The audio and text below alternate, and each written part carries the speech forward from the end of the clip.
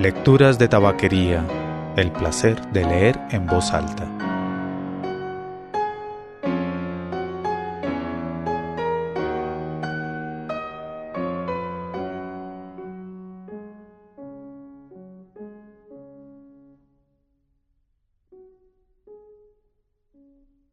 Soy Mauricio Duque Arrubla. Bienvenidos a Lecturas de tabaquería. Continuamos el especial de esta semana con lecturas sobre los acuerdos de cese al conflicto entre el Gobierno Nacional de Colombia y las FARC. Hoy tenemos un artículo de Héctor Abad Faciolince publicado en el periódico El País de España.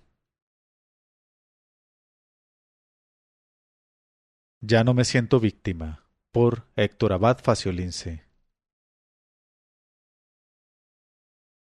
Yo he entendido la historia reciente de mi país no a través de ninguna teoría, sino a través de las historias familiares. Cuando uno tiene una familia numerosa, la ficción es casi innecesaria. En una familia grande todas las cosas han ocurrido alguna vez. Esas historias me permiten reflexionar sobre lo que ha pasado y sobre lo que pasa en Colombia, para luego tomar una decisión que es política, pero también vital, porque no está dictada por la ideología, sino por la imaginación.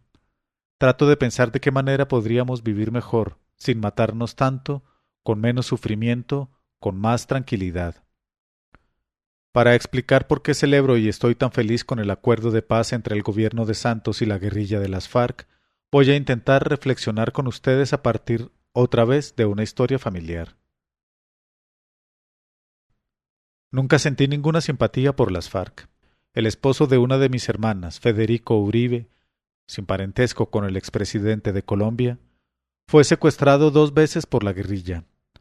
La primera vez lo secuestró el Frente 36 de las FARC hace 28 años, cuando él tenía 35. 11 años después, otro grupo lo volvió a secuestrar. Los muchachos que lo vigilaban en la montaña eran tan jóvenes que le decían abuelo a un hombre de 46. Federico no era, ni es una persona rica. Tal vez tenía el apellido equivocado. Tampoco era pobre, y no sería extraño que los muy pobres lo vieran como muy rico.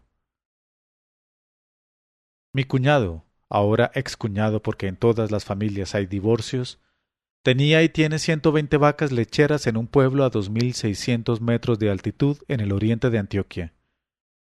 Después de un mes secuestrado y de pagar la cuota inicial del rescate para que lo soltaran, tuvo que seguir pagando lo que faltaba, en cómodas mensualidades, durante 36 meses más.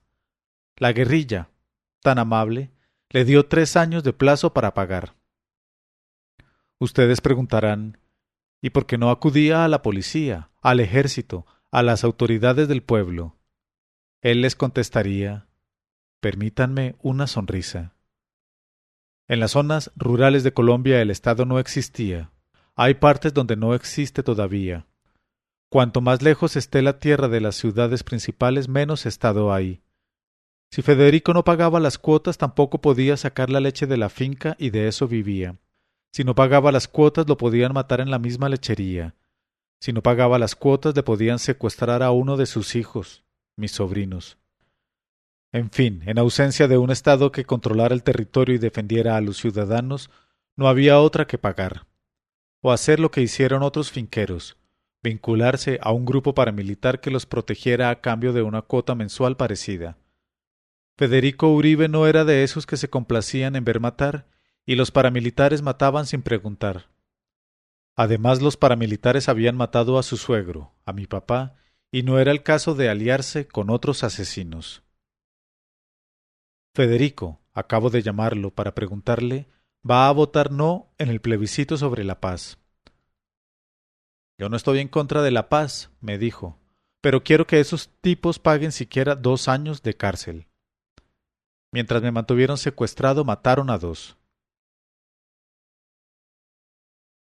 Yo lo entiendo, lo aprecio y no lo considero un enemigo de la paz, así no esté de acuerdo con él. No me siento con autoridad para juzgarlo y tiene todo el derecho de votar por el no. Pero, aunque lo entiendo, espero que él también me entienda a mí ahora que escribo que voy a votar por el sí. Entiendo su posición sobre la impunidad. Creo tener derecho, sin embargo, a decir que no me importa que no les den cárcel a los de las FARC, pues cuando el presidente Uribe hizo la paz con los paramilitares, escribí un artículo en el que sostuve que no me interesaba que los asesinos de mi padre pasaran un día en la sombra, que contaran la verdad y listo, que los liberaran, que se murieran de viejos. Si no me creen, pueden ver ese artículo publicado en la revista Semana en julio de 2004. De los 28.000 paramilitares que aceptaron desmovilizarse durante el gobierno de Uribe, tan solo un puñado de ellos pagaron cárcel, y no porque el presidente lo quisiera, sino porque la Corte Constitucional lo obligó. Su proyecto inicial ofrecía impunidad total. El texto del acuerdo de Ralito, el sometimiento de los paramilitares, nunca nos lo mostraron. A las víctimas de los paramilitares no nos llevaron a la zona de los diálogos para decirles en la cara el dolor que nos habían causado y para darles la bienvenida a la vida civil, como en mi familia hubiéramos querido hacer. Tampoco se sometió el acuerdo con ellos a un plebiscito. Esto no es un reclamo sino una comparación. Santos ha publicado el texto, larguísimo, farragoso, pero útil, del Acuerdo de La Habana. Llevó a las conversaciones a grupos de víctimas. Incluso a mí me invitaron, pero no quise ir, pues no me siento víctima ya. Y ahora lo somete al veredicto del pueblo. Si en el caso de los asesinos de mi padre yo estaba de acuerdo con un pacto de impunidad, con la única condición de que los paramilitares contaran la verdad y dejaran de matar, creo tener autoridad moral para decir que también estoy de acuerdo con el acuerdo de paz con las FARC, los secuestradores de mi cuñado. En el caso de las FARC también acepto una alta dosis de impunidad a cambio de verdad. Tengan en cuenta además que por delitos atroces, entre los cuales se incluye el secuestro, no es cierto que en este acuerdo haya impunidad total. Los responsables pagarán hasta 8 años, si lo confiesan todo antes de que empiece el juicio, de restricción efectiva de la libertad, no en una cárcel corriente, sino en condiciones que el Tribunal Especial para la Paz decidirá. Y si la confesión ocurre durante el juicio, esos 8 años los pasarán en una cárcel normal. Y si no confiesan y son derrotados en juicio, la pena será de 20 años en cárceles del Estado. Así que no estoy de acuerdo con mi excuñado, a quien comprendo y admiro, y sigo queriendo igual, en que se haya firmado un acuerdo de impunidad total. Fue un acuerdo muy generoso con las FARC, sin duda, y ojalá la guerrilla hubiera aceptado pasar siquiera 2 años en la cárcel, que es a lo que aspira Federico. Fue un acuerdo muy generoso con las FARC, sin duda, y ojalá la guerrilla hubiera aceptado pasar siquiera 2 años en la cárcel, que es a lo que aspira Federico. Pero esto fue lo mejor que el gobierno pudo lograr tras 4 años de duras negociaciones con una guerrilla que no estaba completamente derrotada.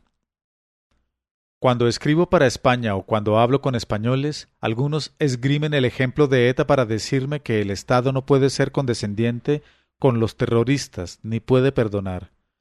No creo que los casos se parezcan ni se puedan comparar.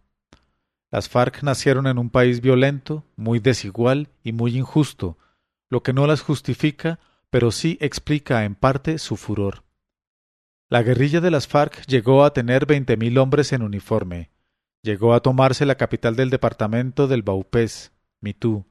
Ejerció control y dominio, como un estado alternativo que impartía justicia y resolvía líos domésticos en amplios territorios rurales.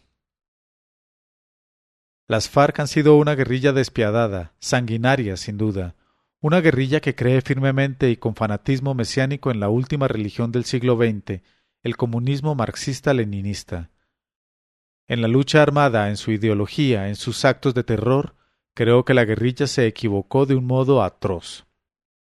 Pero en más de medio siglo de desafío al Estado no ha podido ser derrotada por las armas. Colombia tiene el presupuesto de seguridad más alto de América Latina, tiene el ejército más numeroso, gastamos en armamento lo que no nos gastamos en salud o educación. Tuvo un presidente, Álvaro Uribe, cuya mayor obsesión durante 8 años fue exterminar a la guerrilla que había matado a su padre.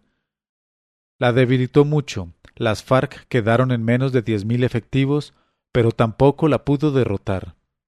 Su ministro de Defensa, Juan Manuel Santos, llegó al poder y al verla debilitada les volvió a ofrecer lo que todos los presidentes anteriores, incluyendo a Uribe, les habían ofrecido: unas conversaciones para llegar a un acuerdo de paz. Y Santos acaba de conseguir lo que ninguno de los presidentes anteriores consiguió: que las FARC se plegaran a dejar las armas y aceptaran convertirse en un partido político con garantías de seguridad e incluso con una mínima representación en el Congreso en las próximas elecciones. En todas las familias hay uno que otro envidioso. Se sienten celos aún entre los hermanos. Por eso entiendo también, por eso me parece tan comprensible, tan humano, que los dos presidentes anteriores, Pastrana y Uribe, sientan celos porque Santos haya logrado lo que ellos buscaron sin conseguir. Se entiende también que quieran adoptar para su envidia una máscara más noble, la máscara de la impunidad.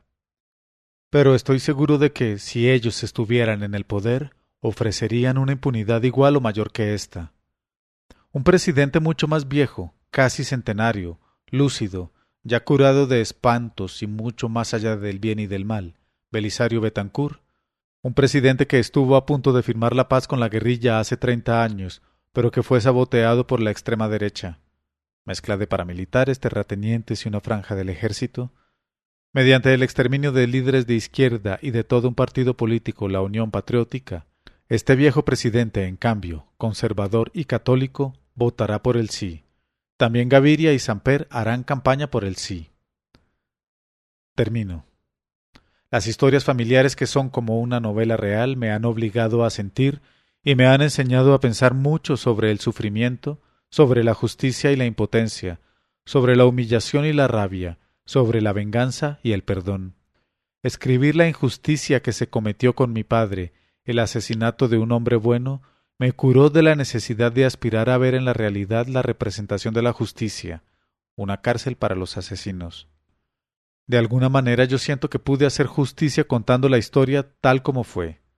Seguramente si mi cuñado hubiera podido contar la historia de su secuestro, como lo hicieron Ingrid Betancourt o Clara Rojas, ahora estaría más tranquilo y en el mismo grupo de ellas, el grupo de los que apoyamos el sí. Es por eso que ahora que he contado la historia de Federico y ahora que he explicado mi posición para un periódico español, yo le preguntaría a mi excuñado lo siguiente: ¿no es mejor un país donde tus mismos secuestradores estén libres haciendo política, en vez de un país en que esos mismos tipos estén cerca de tu finca, amenazando a tus hijos, mis sobrinos, y a los hijos de tus hijos, a tus nietos? La paz no se hace para que haya una justicia plena y completa. La paz se hace para olvidar el dolor pasado, para disminuir el dolor presente y para prevenir el dolor futuro. Este texto fue publicado el 3 de septiembre de 2016 en el periódico El País de España.